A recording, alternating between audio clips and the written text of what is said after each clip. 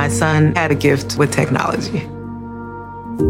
With reliable internet at home through the Internet Essentials program, the world opened up. He's part of this next generation of young people who feel they can thrive. Through Project UP, Comcast is committing $1 billion to help open doors for the next generation with the connectivity and skills they need to build a future of unlimited possibilities. If you travel for work, you know to pack 2 suits, business and swim. You know with your Delta SkyMiles Business Amex card, buying that plane ticket for a business trip can get you closer to medallion status. You know that a meeting in Montana means visiting almost every national park. Yellowstone? Check. Because you're the chief excursion officer. It's why you're a Delta SkyMiles Platinum Business American Express card member. If you travel, you know. Terms apply. Visit go.amex/you-know-business. Everybody in your crew identifies as either Big Mac Burger, McNuggets, or McCrispy Sandwich. But you're the Filet-O-Fish Sandwich all day. That crispy fish, that savory tartar sauce, that melty cheese, that pillowy bun. Yeah, you get it. Every time. And if you love the Filet-O-Fish, right now you can catch 2 of the classics you love for just $6. Limited time only. Price and participation may vary. Cannot be combined with any other offer. Single item at regular price. Ba-da-ba-ba-ba.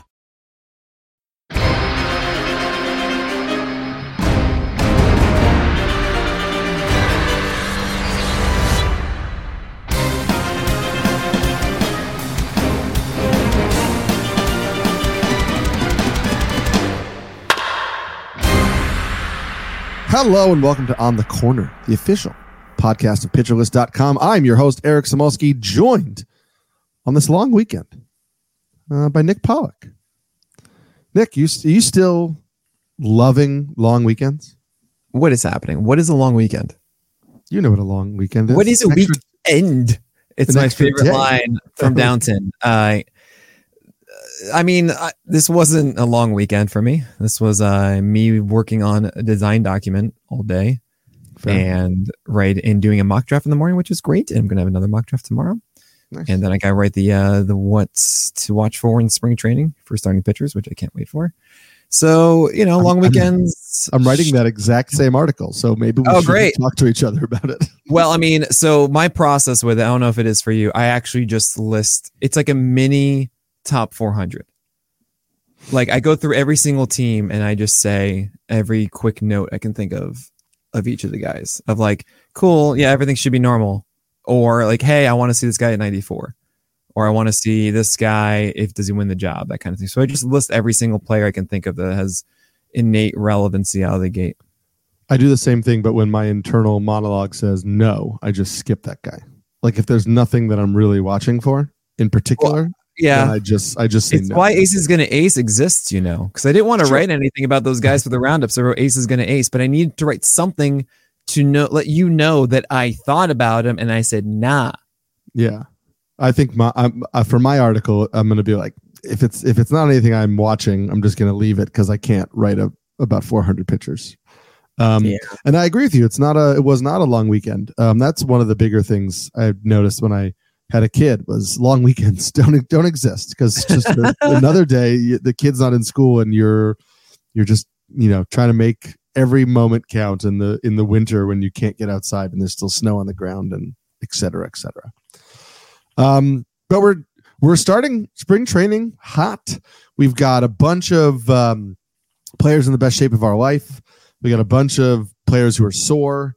We've got Giancarlo Stanton looking like a twig next to Aaron Judge. We've got that was something else. Alex Verdugo with no facial hair. We just got a lot of interesting things that are coming down the pipeline. Yeah.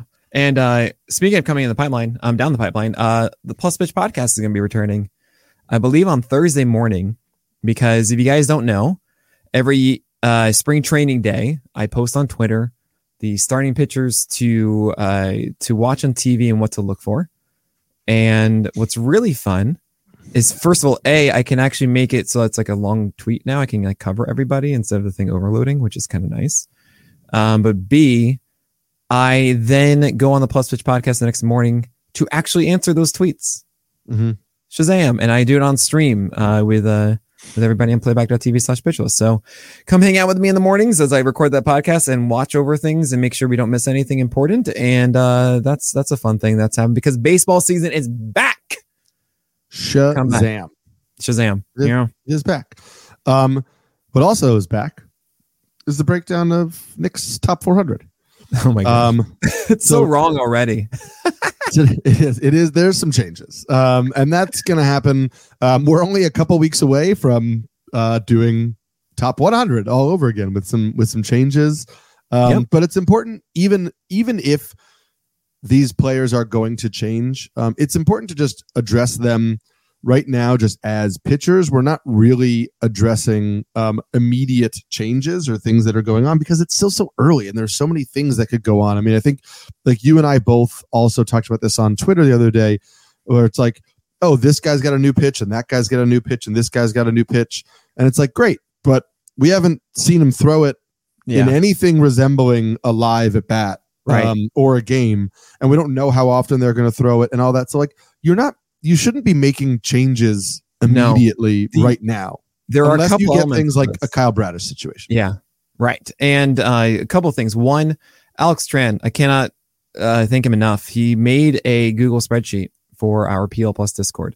So if you have PL Plus or PL Pro, you get access to our Discord where there is a Google sheet that has all of the pitch changes and everything. And we keep track as a community, which is awesome. It's just one of those things that it should exist as a hive mind, and we have this amazing community that helps make that happen. So definitely check that out if you are a PL Plus or PL Pro member. And something I keep talking about with you inside of these wonderful DMs you send me, it's so great. I know I mentioned the last time, but like Eric sends me when there's anything new to note about a pitcher. It's awesome. And what's the thing I commonly send back to you? Like, his fastball still sucks, or it doesn't matter, or that won't help. Like, there's always another issue. The latest one is Spencer Strider throwing a curveball, apparently. And just think about like, I mean, this is my whole thing about starting pitchers is it's not about just, they add something that's good. It's what is the story of them as a pitcher? What is their whole tactic and their approach? And Spencer Strider has this really good four-seamer, this really good slider, and he needs another true offering to get in the zone consistently. Think about the curveballs that you know of in the majors. There's really only like a handful of true game-changing curveballs. They're normally reserved as just show me pitches that are under 10% thrown, or they are more favored against lefties, but they're not really major pitches. Spencer Strider isn't lacking this like big thing against lefties. Like his slider still works against lefties. It's fine. He doesn't need to replace that with a curveball.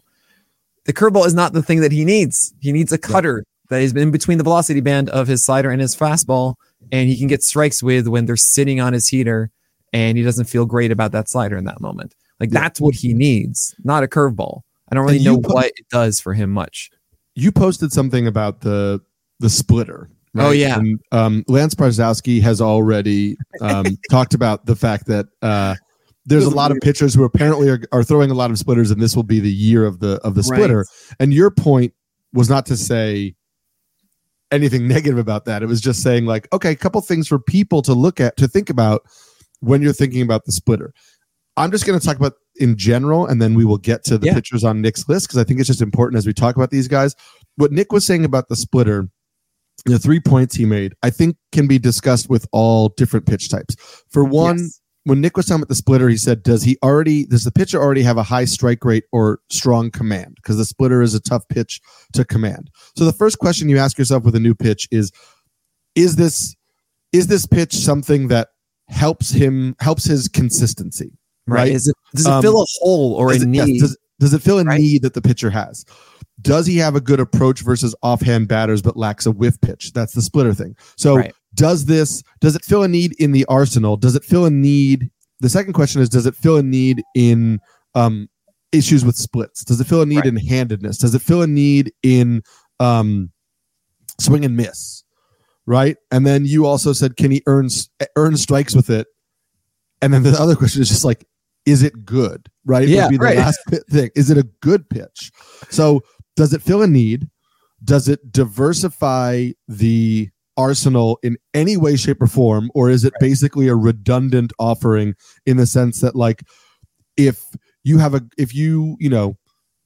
got a great changeup and then you're adding a great splitter, it's like, okay, so you're a right-handed pitcher, you do really well versus lefties. You have a pitch that gets lefties out. You're adding a pitch that is going to do well against lefties and maybe get lefties to swing and miss. Like, what else? What is it giving you that's something different? Right. And so you just need to ask that question. And I'm sure as we get into the rankings and all that stuff, in the top 100, and when we start seeing guys pitch in spring training, like, we'll have those conversations on here. But it's just important for people listening to start to think about that, especially if you're somebody who's already doing early drafts and you're using this information to kind of like make those decisions. It's great that somebody's doing something new. That's cool. They're trying something. They're trying to change. They're trying to evolve. It doesn't automatically make them better, right? You need to see how it fits into the bigger picture. The way I like to think about it is, so there are so many examples of guys adding a slider that just doesn't work because, okay, Tyler Glasnow is my favorite one, where his problem was he needed something confident to throw in the zone. That wasn't his fastball because his curveball always gets bounced. It's not a high zone pitch. It's a great put away pitch, but he needs to get to 2 strikes, and he can't just only do that with his fastball. So then he was learning a splitter. I don't know if you guys remember this. He threw like 10% of the time or something like that. And so did Chris Archer, right? And both of those guys didn't work out for them. Why? Because those aren't strike pitches. Those are put away pitches. If you don't have a put away pitch, a splitter is a good option. This is why George Kirby learning a splitter is a great thing. It's why Nathan Eovaldi adding the splitter back then was a great thing. And like even Aroldis Chapman, I hate to bring up his name, but he added a splitter because he has his fastball, and that was really it. And the slider wasn't consistent. Like, yeah, splitter is really good for that. Sure. And we talked about like learning one. If it's better than his bad changeup, then yeah, that's a good addition. But if you're giving it to a guy, Bryce Miller, where his failure, I mean, you could say, yes, he does need a put away pitch, and that actually might be a good fit for him. It's also something where I look at Bryce Miller and say, you're good against righties. You need a lefty strike earner, not a lefty put away rate pitch first. And that to me is a cutter that he can get in the zone. I do think the splitter will help Bryce Miller. I do, but it's not the answer quite yet. Right. And that's like help Hunter Green, but I don't trust Hunter Green's command, and I don't trust Bryce Miller's command. And that is the other added element. I trust Kirby's command. I trust Eovaldi's command. I don't trust Bryce Miller's. And it might be a little tough for me to get to a point that it's a non-volatile offering for him. Yeah. And we talked about like Nate Pearson, who's probably no longer a starter, but like he struggles with lefties. Adding a splitter makes sense in that regard. If you are then adding a pitch that will help you against lefties, now we just have to see if it works. But those things, those are the questions. In the same vein, it's what Cole Reagans did. I know I got to bring up once a podcast. So he didn't have a way to get out lefties, and then he learned his slider, and now he has a good pitch against lefties. Like that was the thing that he needed, and he filled that hole for him because he didn't have a good solid pitch to go against him because he had the changeup against righties. So that's the kind of, when you see these new pitches, really think, is this replacing something else? Is this filling a void or not? And understand what pitch type generally speaks to what strengths and weaknesses. So again, I don't hate splitters. It's just about being a number 2 pitch because it's not a strike pitch. It should be a number 3 pitch as a put away offering. And it's good to see that work. Like, look at Senga. Look, that's his number 3. Ghost Fork is number 3. Cutter is a number 2. And that's the real magic of it. Yeah. So it's all about context. And you're going to see a lot of, hey, he learned a new pitch, or hey, he's leaning on a pitch more this year. And I want to lean into that too, because the first 2 guys we'll talk about are examples of each of those. So we are going 81 pitchers, 81 through 100 today. Again, this is all up on Pitcher List, Nick's Top 400. It is now split between split up in groups of 20. So you can kind of like follow along with us as well. You can see the tiers we're talking about. We're going to go through 3 tiers today. And since we've just been talking about all of this, I want you to name the tiers after sports cliches. Oh, man. Best shape of his life, or, we'll get him next year, or whatever. Yeah. So we're going to start. I want to start lumping 81 and 82 together in a sense, because I think people kind of look at them in a very similar way. Well, actually, I'll go through all of them first. But 81 is Michael Wacha. 82 is Seth Lugo. 83, Braxton Garrett. 84, Jameson Tyone. 85, John Means Business. What is this tier called and why? And then I'm going to jump back in and ask you a question. The best offense is a good defense, because these guys are just kind of they're not trying to be the ones that cut throats. Like, no, we are tried and true, and we do our thing well. That we do, and that's it. Yeah, I love it. Also, because these guys all need a good defense would be. That's true. Yeah, that's true too. Another reason too. That phrase always bothered me. By the way, it's like, which do you mean? That I have a good offense, thus I have a good defense, or is it I have a good defense, thus I have a good offense? If you're just equating them, which one's the one that I have already? Yeah. Okay. Now I'm just going to think about that for far too long. But thank you. I appreciate that. So we're talking about, we talked about pitchers who make changes. Michael Wacha's big change happened 2 years ago when he started leaning into the changeup more. And then he has kind of continued to be very changeup dominant and has had a lot of success because of that. Seth Lugo moved into the rotation and differentiated his breaking balls a little bit more last year, started playing with a sweeper, things like that. So he was trying to kind of reshape his arsenal as a starter. So these are two things where like, oh, these are guys who made changes and saw success in part due to those changes. And that's kind of like my garbage segue from our early starting point. But of these guys who had decent success last year, are you ranking them here because you feel like you just have to, they're in rotations, or do you kind of think that there's actually value in either of these guys? Well, we're past the cliff of where we're past the cliff of like, cool, I'm willing to go after upside, and these guys to me aren't as safe as the ones that I would put in tier 7, I think it is, with like the Jordan Montgomerys and Verlanders and Bassett's and Merrill Kelly. So because they're a step down from this, I mean, this is really my whole don't draft Toby's approach. Like, their production in my head is too middling that it's not worth it for me to chase this. It's more worth it to chase everything else in the other tier, the other two that are higher ceiling guys, right? And might as well experiment with that, because these guys won't push the needle that much. They will likely be rostered for most of the year on their respective teams. Whoever has them in fantasy, someone's going to have Wacha and just kind of like chill with him. But maybe he'll just have 3 bad starts and he'll be on the wire again. Maybe you'll pick him up for streams, all that kind of stuff too. It's not, I don't really think he's going to be hinting like a 3 ERA and a 105 whip again. That kind of thing. I think Wacha's changeup is fantastic. And if he uses it more, that's only going to be a good thing. And as a fly ball pitcher, because he has, what's interesting about Wacha is he does a Zach Gallen approach, is what I call it, which is you have a steep angle, but you have a lot of IVB, which is typical, right? You get more vert the more like over the top you are. And that actually means that you should be trying to get low called strikes because they think it's going to fall out of the zone and it stays up. So he has a high called strike rate on the 4-seamer, which is 21%. That's a 80th percentile. And that means that his changeup then is even nastier because they don't know if it's going to fall out or not, right? And then they just go fishing for all the time. And it's really like an Estrada changeup. This is a beautiful thing. So if we see more than like 35% changeups, probably closer to 40-45%, honestly, from Wacha, then like, yeah, this could very well work in Kansas City. And honestly, I like that changeup more than anything that Seth Lugo has, which is why I have Wacha above Lugo. He has 2 good breakers. I mean, the curve was a big guy, and the slider can be good. I remember it showing up early last year, and it kind of was there.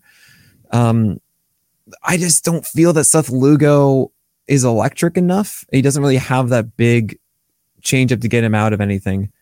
Not to mention, I think that Wacha has a little bit better command too. And there's a phrase I've been saying the past like week or so, is that command is the market inefficiency.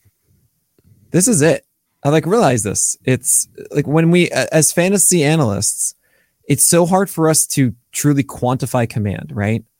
Because I mean, I understand why Stuff Plus is the focus. It stabilizes quicker. It's a lot more, it's a lot stickier, and it's really just easy for us to say, yes, he has that thing, while command can be very fluky at times. However, we also recognize that there are certain guys that do have elite command. They just are those elite command guys. And if we as fantasy analysts can truly identify the guys who have sticky command and also recognize, hey, they have some electricity in their arsenal. That's the reason why like Wheeler popped off and Gallon popped off and Alcantara popped off and so on and so forth. Like the guys that really excel are the ones that have command and then also have this other ceiling, right? Kirby, another example. Logan Webb. So Waka isn't. Don't get me wrong. Right. But we have to. I think we need to do. I need to really just sit down and be like, this guy is a command guy, and that creates a lot more inherent value than I think I have previously. Like I've faulted for chasing the shiny squirrels of stuff a ton in the past, and I'm starting to realize that be able to actually say, like, look, this guy is a true command arm is a very, very valuable thing, and we can identify that I think easier than we think. Yeah, and I think there's a time and a place for all of these types of pitchers, right? I think you and I have talked about how our analysis tends to kind of focus more on like 12 team.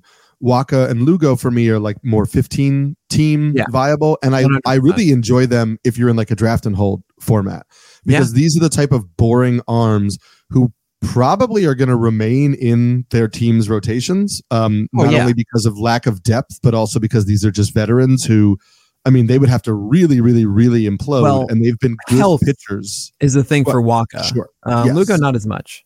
And like, there's nothing that is eye-popping about these guys, but I just think they're really solid. I'm intrigued to see what Lugo does with his slider when he comes into camp, because he started throwing a sweeper over the summer.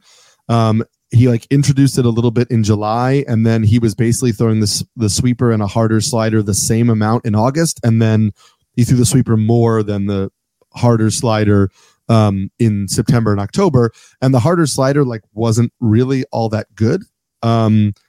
And it was his fourth pitch to begin with. So it wasn't like, you're not taking a major offering for him. But again, we've talked about the value of pitchers like this who are not overpowering.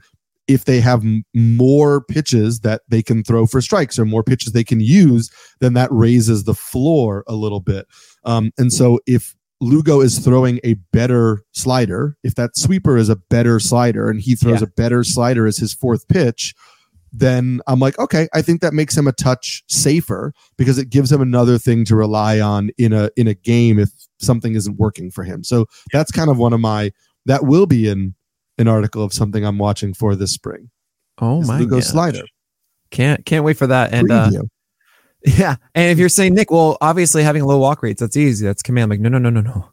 That's control. There are a lot of guys who are throwers who have control. Best example I can think of right now, Logan Gilbert.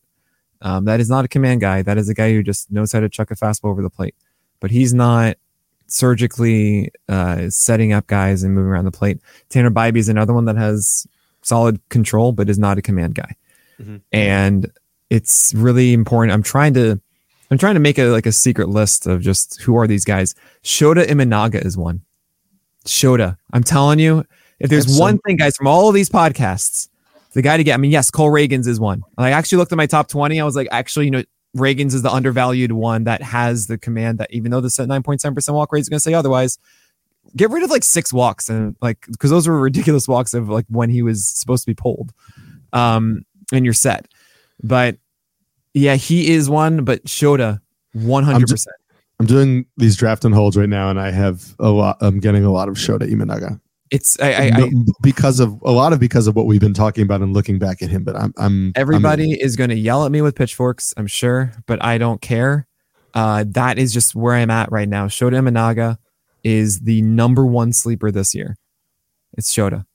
Boom! You heard it here, for the 4th time, I think. I know, but it's like really, I'm just like leaning more and more into this. It's just, it makes all the sense in the world to me. And we could have a much longer conversation about the things that we miss as analysts. I think, pitch sequencing, control, these are all things that are hard to quantify that make a pitcher good, and why we miss on projections sometimes. But we'll go to some of these other names on the list. I want to lump two more guys in because Braxton Garrett and John Means both have some injury concerns, at least at the start of spring training. Braxton Garrett's shoulder, he's battling some shoulder discomfort. We talked about it before we started recording. We read, his tweet, which basically, or his interview was then tweeted out, where he didn't have a shoulder injury last year. His shoulder just kind of like isn't loosening up as quickly as it normally would, and so he's taking a little bit more time to stretch out his arm. This doesn't seem like an injury. It seems just like, after an off season, he didn't come in as loose as he did before. John Means is behind schedule. We know that not only is he coming off of an injury, but has had multiple injuries, and the Orioles have already basically said that he is very likely to start the year on the IL.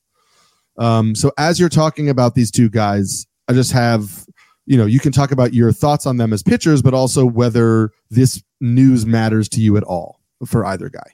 I mean, yeah, I am going to be pushing both back. They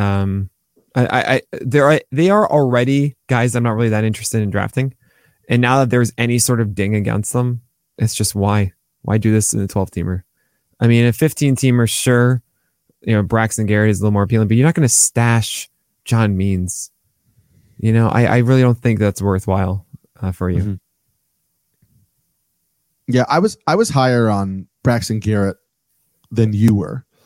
Yeah. I have stats. I got stats, baby. I know you do. And also higher on him. Like I had him in my low 60s. You have him in the 80s. I don't think either one of us is like, this is a guy you have to get. But I think the last 2 years has at least shown us a decent floor. I think, we talked about this on the podcast where we talked about Mitch Keller, because for me, Mitch Keller and Braxton Garrett are similar in the sense that their early season success was linked to the performance of a particular pitch that they then kind of lost as the year went on. It actually wound up being a cutter for both of them. Braxton Garrett really leaned into, he wasn't throwing a cutter at all when he started. He leaned into it a lot in May and June. And it was a pretty good pitch for him. And at least when he first started throwing it, it was actually a good swing and miss pitch. And then he kind of stopped getting swings and misses with it. He lost feel for it, continuously throughout the end of the year. Basically, July was terrible for the pitch. August was a little better. September was terrible. And so it kind of lost the depth of the arsenal. And you could see, his worst months were when that pitch was performing poorly because he doesn't really have a lot else to fall back on other than the slider. But it's a guy that I'm a little bit intrigued by in the sense that he's still young. He's 26. He's not an older pitcher. And I want to see if another offseason could help make that pitch a little bit more consistent, because I think if you're slider, cutter, sinker, now I'm starting to feel like, okay, I see you as a safer floor. Maybe you are a 3.8, 3.9 ERA pitcher. So Braxton Garrett has 6 pitches. Okay. Sinker, slider, cutter, the main 3. And then the changeup that used to be a little bit more involved was not last year, 9%. Curveball, 8%, four-seamer, 7 to 8%. Do you know which one of these is the pitch that has an ICR rate under 41%? None of them. No, I was going to say none of them. No, I don't. And I all know of them are above a 41% ICR. ICR, of course, being ideal contact rate. You want to be at least under 40, if not under 35% in one of your secondaries. And that means batters are getting constantly good contact against him in all these pitches. This is why I don't think that Braxton Garrett, despite the 4.4% walk rate, is a good command guy. Mm-hmm. He's just throwing strikes a decent amount of the time. He has a 73% strike rate on the cutter, 68 plus on the sinker. It's why he had a near 9 hit per 9. And that's not going to go away. I don't think the slider is, and slider is by far away his best pitch, by the way, right? From in my view, easily.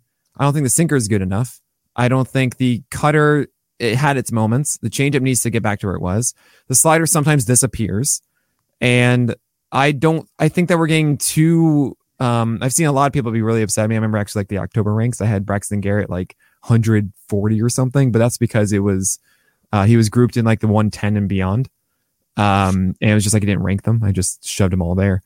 But I never was in on Braxton Garrett because it was like 6 weeks of being good last year. And that was really like the valley of the season. And I mean a valley in like the wonderful valley from Land Before Time. So like that's a good thing. And I just don't see Garrett as this consistent, like, cool, I'm totally going to get a 3.66 ERA and a 115 whip again and a 24% K rate. Like, no, you are not going to get this for a debatably winning team. Yeah. Ugh.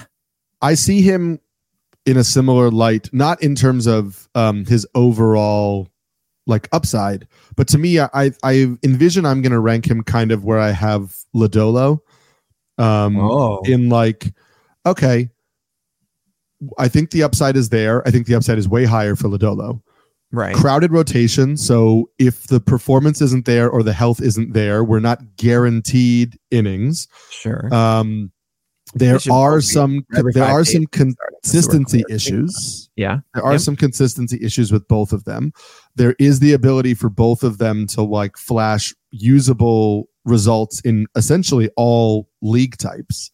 I trust Lodolo more from a stuff perspective.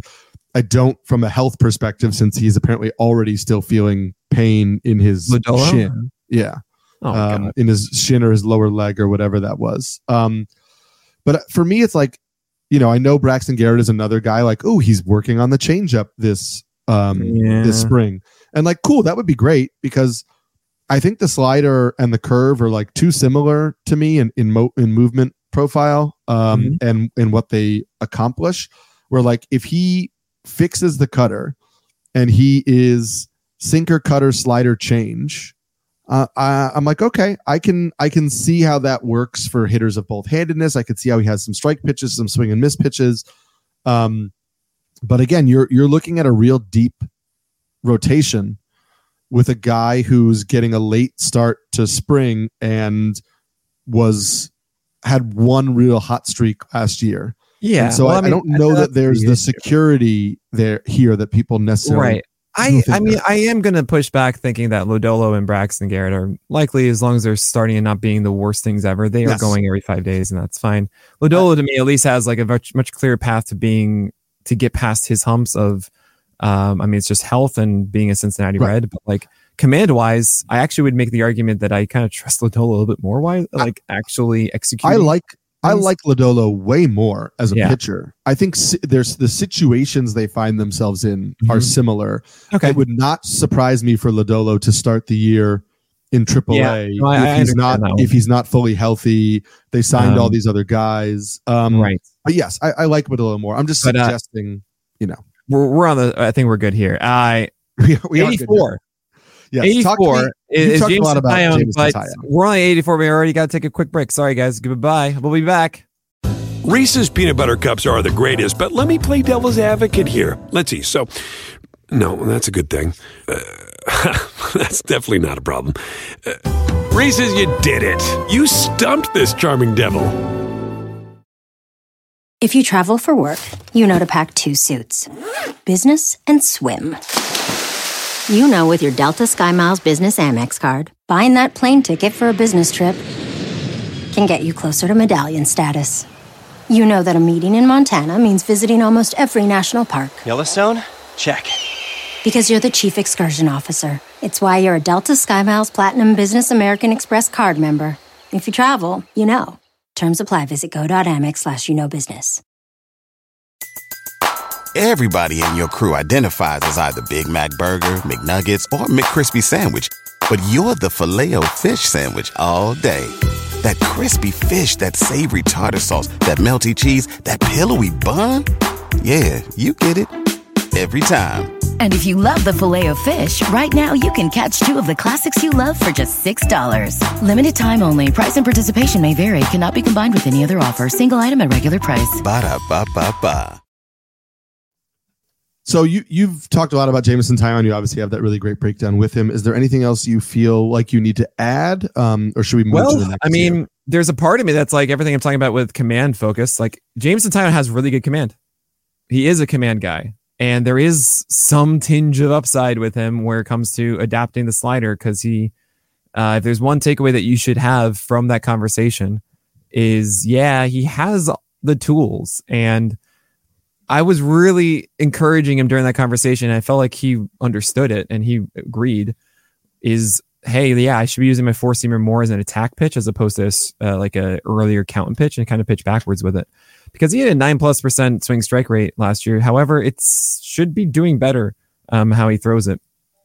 And its ICR was so bad, 53%, but it's because, again, how he had to throw it. He also talked about abandoning his cutter, as Taillon was doing the right things going up and in to lefties. And I think it was Brandon Marsh, he said, hit a home run on like a perfect one.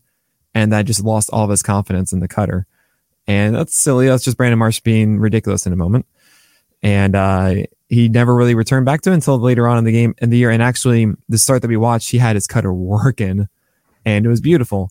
So he has the full arsenal now. He has the missing pieces that he didn't have when he was a Yankee starter. And there is a lot of excitement for me in Jameson Taillon that actually has me likely pushing him up from 84 into the tier that with Aaron Savali. Obviously, because I talked to both of them. So there you go. But no, it's actually because Jameson Taillon has a very legitimate sweeper that he really embraced later on in the year. He has a cutter that's working better. He has a sinker to nullify righties now. He knows how to use it up inside. He knows what to do with his four seamer. Like, he actually understands. He really grasps his arsenal better than ever. And I very much feel that we're going to see a different Jameson Taillon in 2024 than we did in 2023. So you're going to see him higher than 84, I'm sure. When I do my update, which is actually like in a week and a half. It's coming soon. Oh my gosh. Something like that. Yeah. I got to do it before I go to Florida. So for First Pitch Florida. And by the way, you should be at First Pitch Florida. I'm giving a presentation there. And if you're still on the fence about it, it is such a fun time to go to spring training games. You get to hang out with people doing labor drafts. Like, trust me, we just want to talk to people then. So it's your moment to just hang out and have a good time in lovely weather and talk about baseball. You should do it. Sounds amazing. Luxurious. Yeah, right? It is. We're moving to tier 12, a little bit of a bigger tier here. We've got starter number 86, Tanner Houck, 87, Charlie Morton, 88, Eric Fetty, 89, Trevor Rogers, 90, James Paxton, 91, Ricky Tiedemann, 92, Reese Olson, 93, Garrett Whitlock, 94, Lance Lynn, and 95, Kyle Harrison. What sports cliche is this tier and why? There's 3 strikes and you're out, because you got to be quick on the hook here. Okay. You got to be like, look, if this is not going this way, then I'm done. All right. But they could also earn 3 strikes a lot. So make sure that you're not forgetting about them in your drafts. So these are much more of the ones I think we're going to be monitoring in the spring. I mean, start with Tanner Houck. He doesn't have a pitch against lefties. But I feel like the Red Sox are going to lean on him more than Whitlock. And that's at least how I see it at the moment. Because the weakness being against lefties, well, that's still decent against the majority of guys, sinker and slider focus. He does have a splitter, but the thing is, he doesn't need a put away pitch for lefties. He needs a strike pitch that isn't a sinker or his sweeping slider. So that's the problem. He does have a cutter, and it can be effective. And I hope that becomes a solution for him. And it looks like a lot of the Red Sox, by the way, pitchers really leaned into cutters last year at like 90 or so. And I love it. Like Cutter Crawford, no pun intended. Nick Pavetta did the same thing. And I hope it does work for Tanner Houck. It's something to monitor. If he does steal a job out of camp and has an offering against lefties, which again should be a major focus for him, there clearly is ceiling there. I mean, it's a filthy pitch against right-handers. He doesn't have Chris Sale's changeup. It's not the splitter. So there's some fun there. Yeah. I hear you. I lean more toward toward Whitlock getting that final or being the better bet. Either one, whoever spot, it is, who knows? They have my attention. They do. And I think that, I think what the Red Sox do in the bullpen will be interesting to see, because Houck, has potential elite upside as a bullpen option. And if those trade rumors around Kenley Jansen and Chris Martin are true, you could easily see Houck sliding in. But this is really important to watch that kind of starting pitcher battle there for the rotation. Charlie Morton seems obviously like he's in a more secure spot in terms of rotation, at least. Is this kind of age related to you? Like there might just be a Wainwright fall off at any point? Yeah, I mean, come on, it's hard not to imagine that. Yeah, with Charlie Morton, actually, I think the 1.43 WHIP last year should be terrifying to everybody, and we actually kind of expected Morton to retire last season. We didn't think that he would sign a 2-year deal. His only good pitch is his curveball, which still has a really good ICR, 44%, but his four-seamer is getting crushed. He lost a lot of his cutter. He leaned into it just 8% of the time. So it's pretty much just a curveball show, and this is becoming the Waskari-Noah rule to me. Mm-hmm. So on the other side of that, he's going to get a lot of opportunity with Atlanta, which is great. Pitching for Atlanta is one of the best things you can do. And that means you're going to get some wins from Morton. You still have a 25% plus strikeout rate because he has this curveball going 43% of the time. But I don't really think it gets dramatically better. I mean, sure, the walk rate probably isn't 11 to 12%. It's probably closer to like 10% or 9% even. Could fall down as low as 8, whatever. But it's hard to really say, like, no, Charlie Morton's going to have a better year this year. Like, I can't really fathom that. Yeah, I agree. I think there's a point where you can roll the dice because he has been good and we know that the team context is good, but I have the same. I have similar concerns. Eric Fetty is a total unknown. Yeah. He was not particularly good his last stint in the majors. Apparently reshaped his entire arsenal when he went abroad, and now is back with that new arsenal.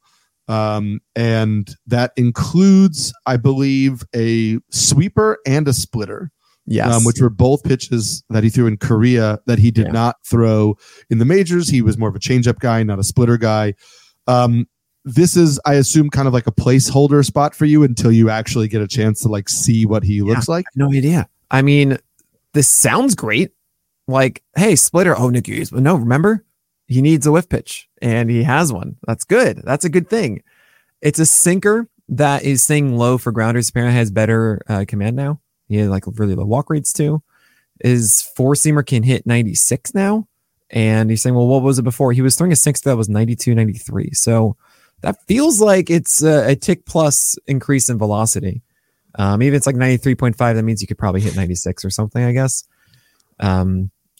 Look, beforehand, what we saw from Eric Fetty, this is 2022. Terrible numbers, whatever. But just to talk about the skills, it was that sinker that was actually only hit 36% ICR, but just a 61% strike rate. And that's where the control thing comes in my head. I'm like, wait a second, how do you do this? Because you had a 10% walk rate in the majors in 2022. Curveball was his best swing strike rate pitch at just 11%.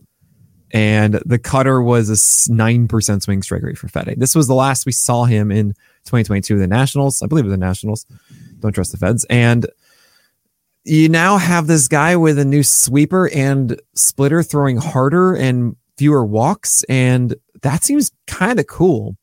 The biggest negative, honestly, is that, well, it goes both ways, is as the White Sox, and it's hard to really expect a ton of wins there. However, he's going to have as long of a leash as he wants. Yes.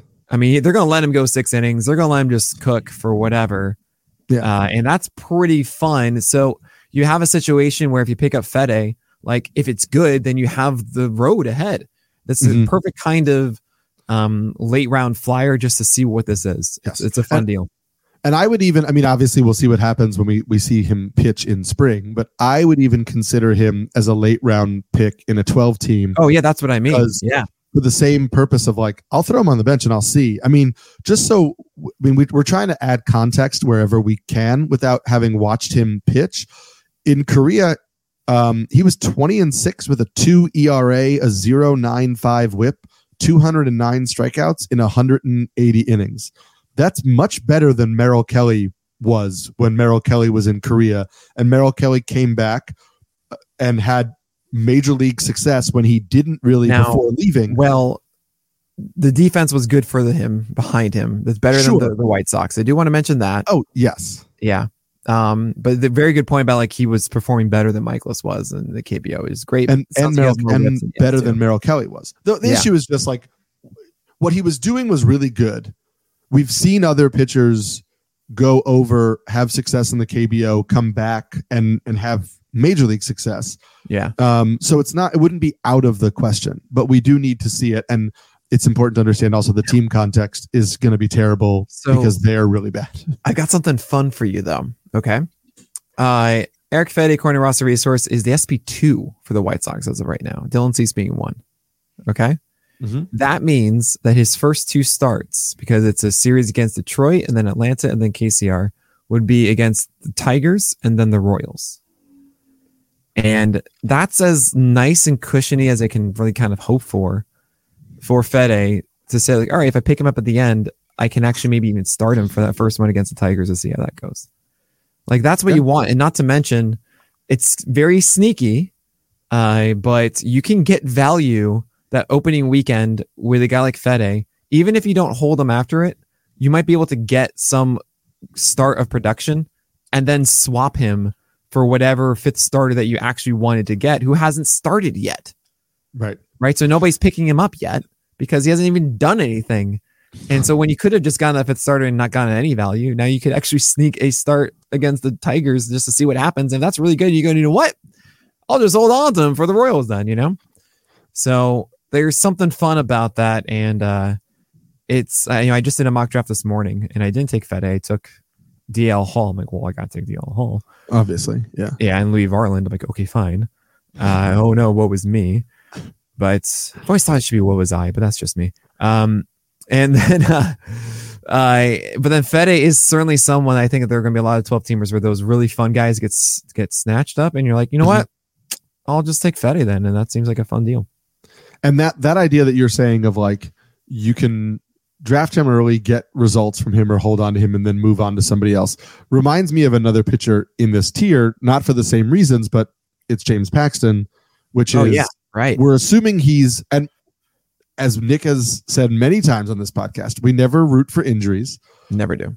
We assume Paxton will not pitch a full season because unfortunately he has battled injuries for the vast majority of his career and is on a team that is more than happy to manage innings, even though, of course, Billy Epler is the only person who does that. Only one. The only one, but they'll manage innings. So I don't think you're rostering James Paxton all year long, but he was actually pretty good for the Red Sox last year before a few bad starts before getting hurt. I feel like you like the team context and like the skills, and this is just like you'll hold him as long as he's on the mound. I mean, the team context, right? And the Dodgers are certainly going to be thinking like, great, we have someone that we can just start and not try to baby, because their whole goal is not to have Paxton on a rotation in the playoffs or something. This is the perfect Dodgers signing of, we need some help in the beginning so that we can get these innings and be all set, so that when we have our studs ready later on, that you can just be like, yeah, you're probably going to be hurt, so it's okay. I mean, I'm a big fan of this one. I would also just ensure in the spring that Paxton isn't sitting like 93. He was 95 at times 96 last year, and we would just want to make sure he has that velocity there. I do want to note with Paxton, the four-seamer got worse as the season went on a little bit last season. He was good for like 8-10 starts or something like that. Then it got worse. It was an overall 43% ICR, but the curve and cutter were both like super good at limiting hard contact, especially the cutter. 64% strike rate with just a 28% ICR. And you're going to see on the Pitcher List site in the next couple weeks, Striker, which Kyle Bland showcased at PitchCon, just one of the new PLV stats. Actually, that's not even a PLV stat. That's just the StatCast stat that we came up with.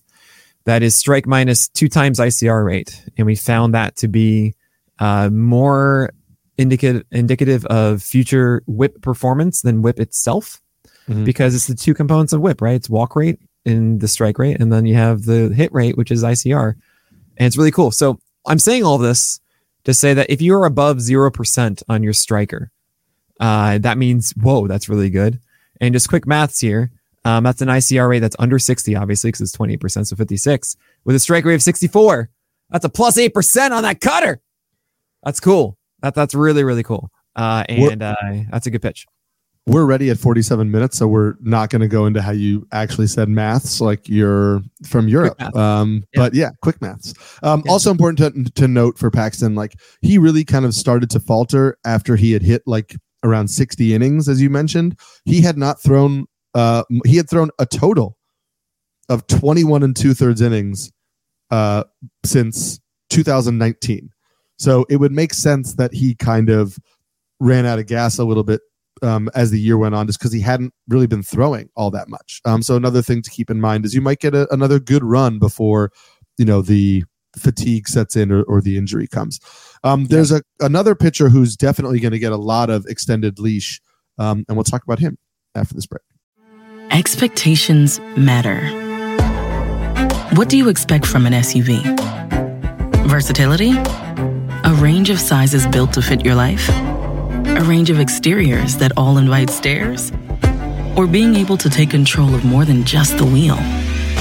Expectations matter, but exceeding them matters more. How we get there matters. The Audi family of SUVs. Progress you can feel. Reese's peanut butter cups are the greatest, but let me play devil's advocate here. Let's see. So, no, that's a good thing. That's definitely not a problem. Reese's, you did it. You stumped this charming devil. Pulling up to Mickey D's just for drinks? Oh yeah, that's me. Nothing extra, just perfection and a straw. Coming in hot for the coldest cups on the block. Because there are drinks. Then there are drinks from McDonald's. Mix things up with any size lemonade or sweet tea for $1.49. Perfect with our classic fries. Price and participation may vary. Cannot be combined with any other offer. Ba-da-ba-ba-ba. So before we get to some of the more exciting names, I did want to go to another veteran in this tier, which is Lance Lynn. Somebody who, if you squint at certain metrics, pitched much better than his overall stats last year, was still certainly getting swings and misses and strikeouts, but the overall results weren't great. He is now back in St. Louis. Is there any optimism for you, or is this is just he's got a rotation spot in strikeouts? And you're going to get some strikeouts, but I don't believe in that four-seamer for Lance Lynn. I think it's just getting worse and worse and worse and worse and worse. And he has a 16% swing strike rate, and will tell you that whiffs are indicative or a product rather of location, while stuff is more of an indication of contact, which makes sense because it's like the ball's zooming around. You're not going to hit it on the barrel as much, but where you locate it, it's harder to do. Mm-hmm. And that's the reason why the four-seamer has a 16% swing strike rate, but a terrible ICR and gets crushed a lot in a sub 5 PLV, which is not good. The cutter can be effective, and there are rare days that all of a sudden he has his curveball working somehow. But just don't. This is not going to be good enough. He's going to have a couple of those starts where you really think, no, he's back, guys. I just can't do it. I just think the fastball is getting worse and worse. Sorry, Lynn. I'm with you on it. If the Dodgers weren't able to make any real meaningful difference, I'm not sure that the Cardinals will be able to. Now, I don't necessarily think that he is, like a 5.7 ERA pitcher. I think you might get something in the mid 4s with some strikeouts. But I mean, I think you're maybe looking at like a 4.6 ERA guy with good strikeouts. If that's what you want. I mean, that's streamable in certain matchups, I guess. Yeah, sure. You mentioned Eno. You and him have had a very long conversation about Kyle Harrison on The Craft, which is a very good podcast where Eno and Nick talk about pitching.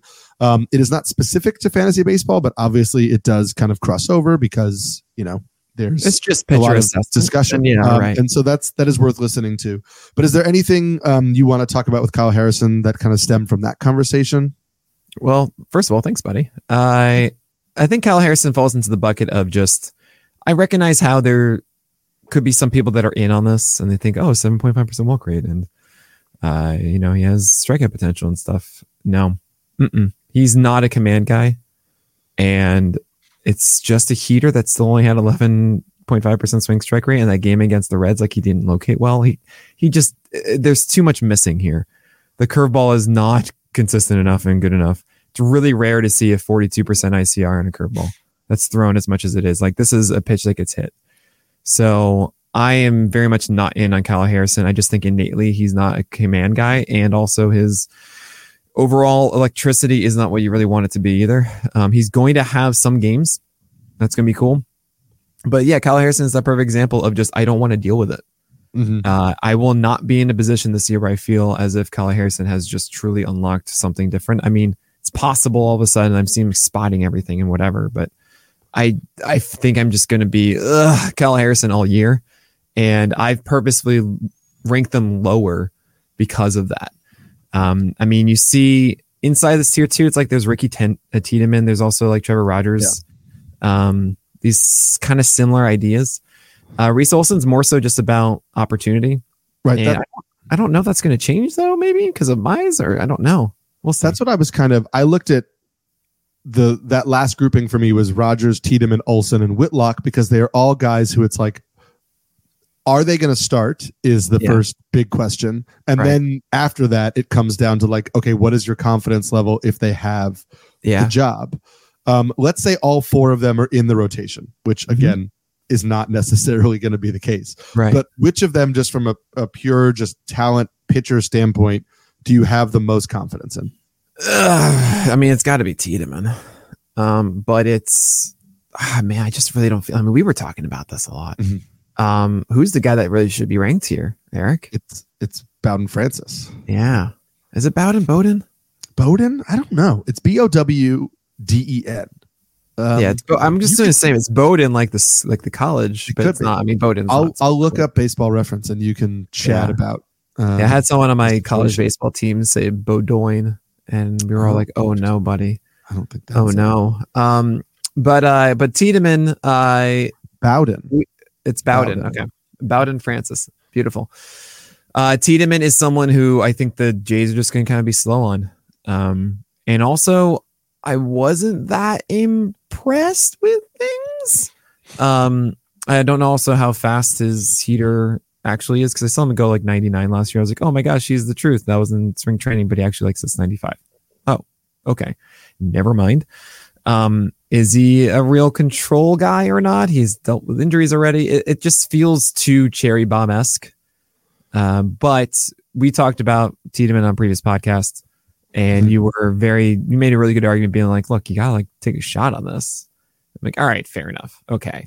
So that's why he's above Kyle Harrison, because Kyle Harrison, I'm like, yeah, I've witnessed this at least, and I don't really buy into it. Trevor Rogers, we've seen success from before. Who knows? He's been through so much. I don't know. He plays with Legos now. That's right. That's big is that it? Yeah. Yeah. He needed something to he needed a hobby for the mental component of his game. And he loves Legos now. That's awesome. Reese Olson, I actually talked about a lot with Eno as well, as we talked about all the Tigers. And I think that there's something real there with his slider and his changeup. The sinker, I think he uses really, really well to get inside or righties.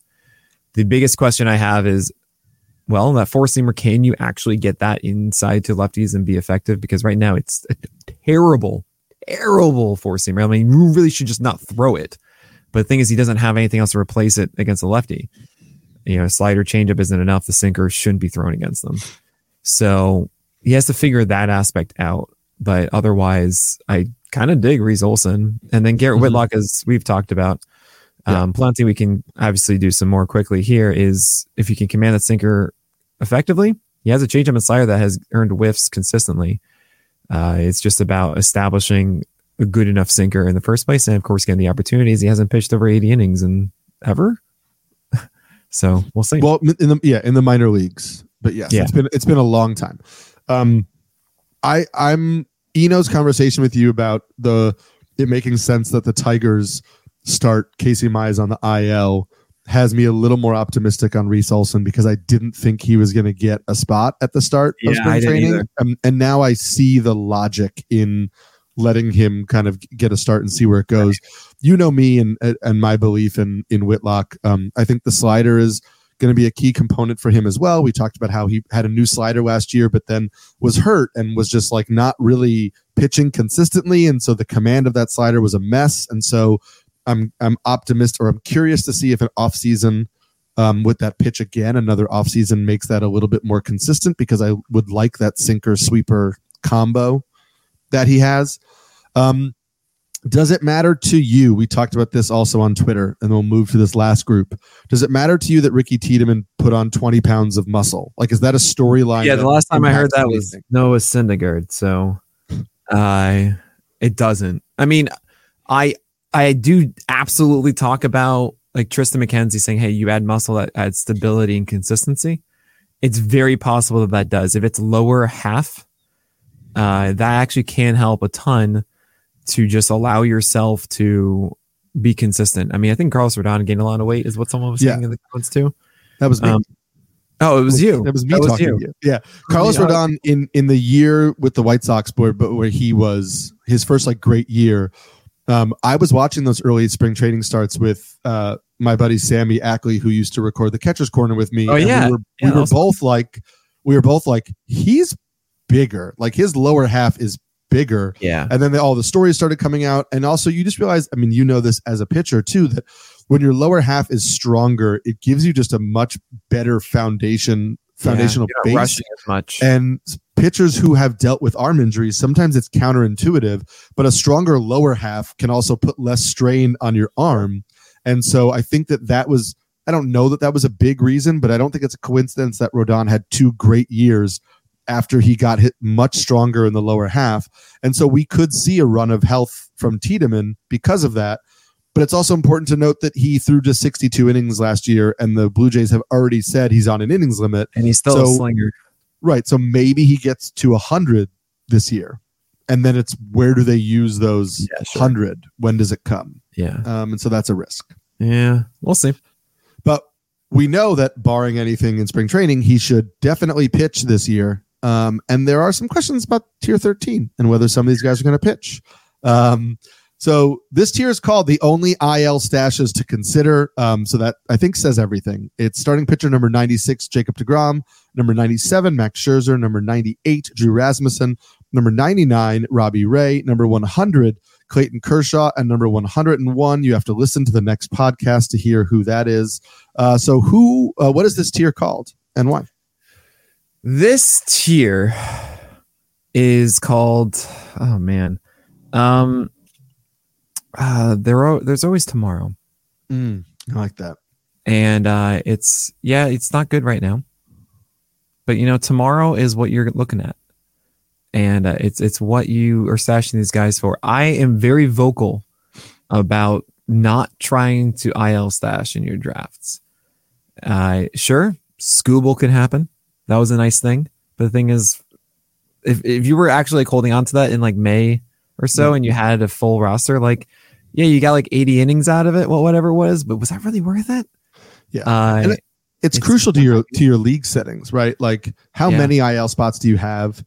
Can you start the year with a guy on your IL? Sure. If you have 4 or 5 IL spots, like go for it. But those injuries are going to build up and you may not want to hold that guy.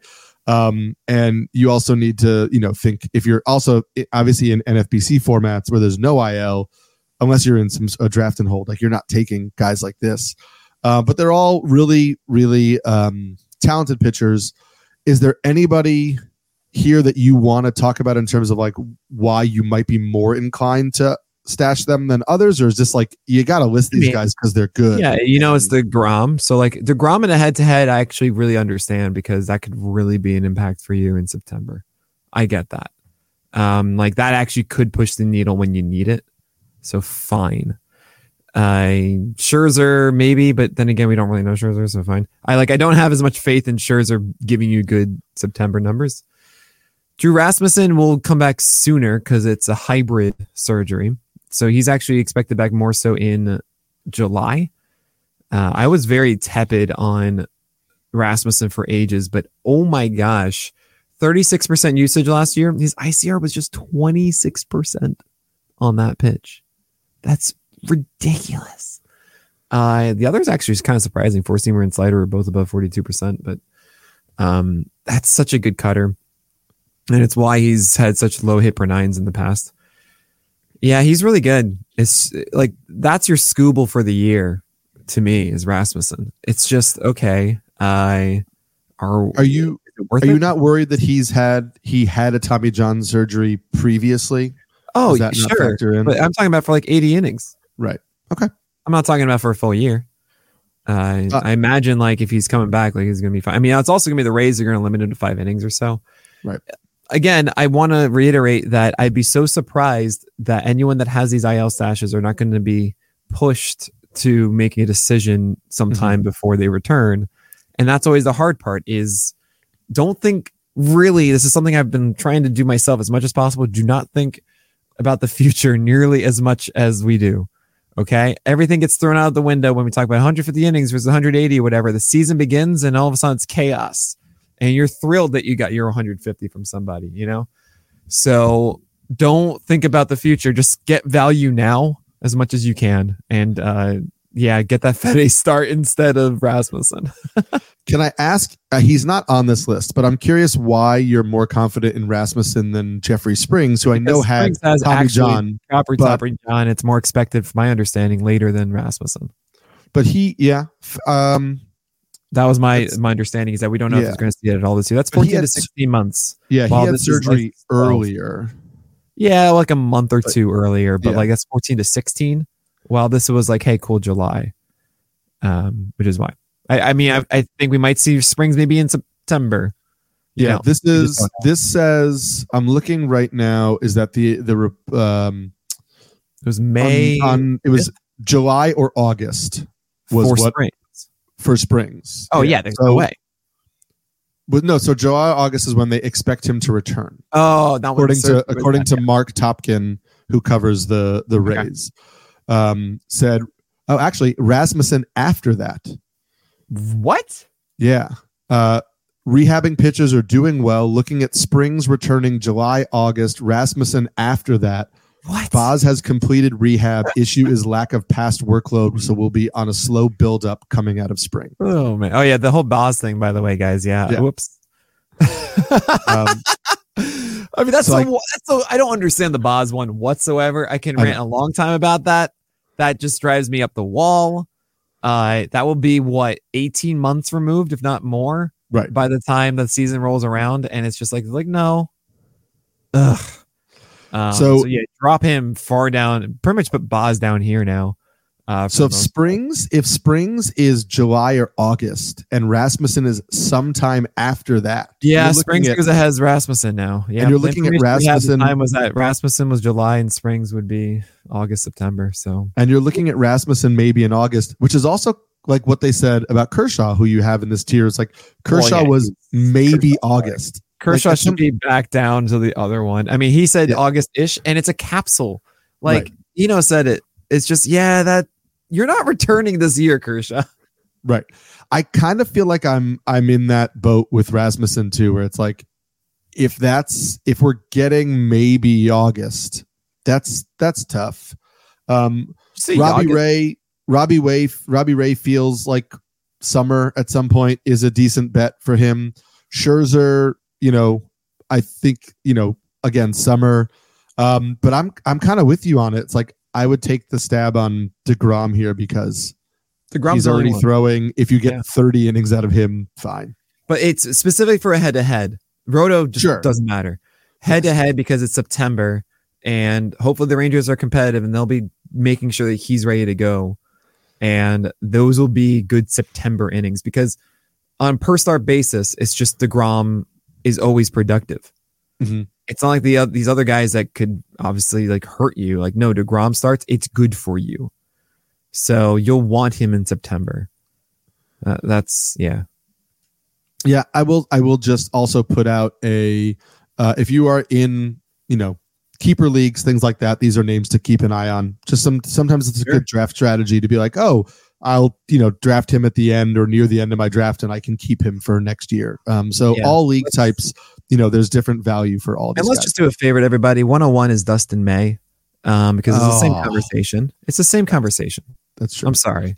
I did take him at the end of a draft and hold for basically the exact purpose. I was like, sure. He feels like he might.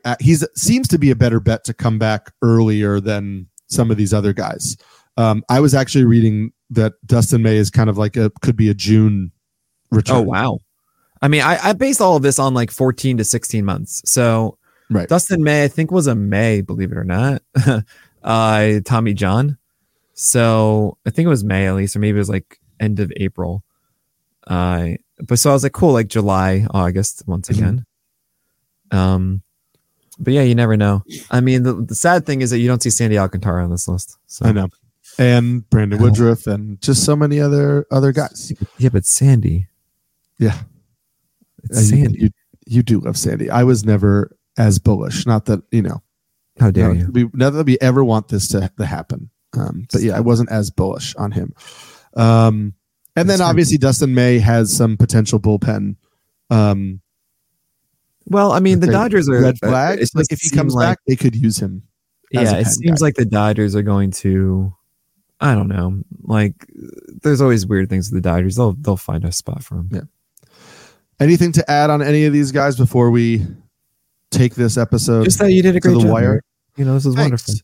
I apologize. We got off the rails there at the beginning a little bit. I mean, that's traditional on the corner, baby. Let's go. That's true.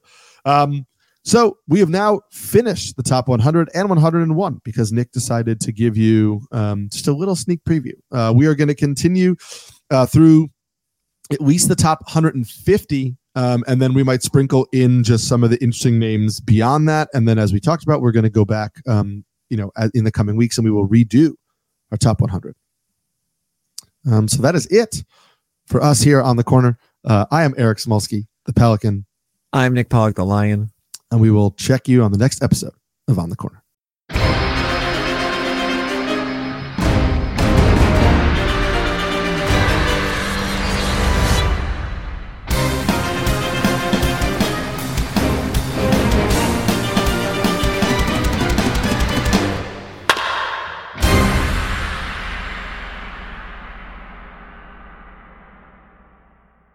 At Bet365, we don't do ordinary. We believe that every sport should be epic. Every basket, every game, every point, every play. From the moments that are legendary to the ones that fly under the radar.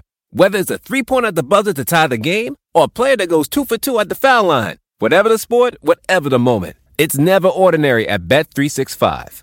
21 plus only. Must be present in Virginia. If you or someone you know has a gambling problem and wants help, call 1-800-GAMBLER. Terms and conditions apply. If you travel for work, you know to pack 2 suits. Business and swim. With your Delta SkyMiles Business Amex card, buying that plane ticket for a business trip can get you closer to medallion status. That a meeting in Montana means visiting almost every national park. Yellowstone? Check. Because you're the chief excursion officer. It's why you're a Delta SkyMiles Platinum Business American Express card member. If you travel, Terms apply. Visit go.amex/business. Everybody in your crew identifies as either Big Mac Burger, McNuggets, or McCrispy Sandwich. But you're the Filet-O-Fish Sandwich all day. That crispy fish, that savory tartar sauce, that melty cheese, that pillowy bun.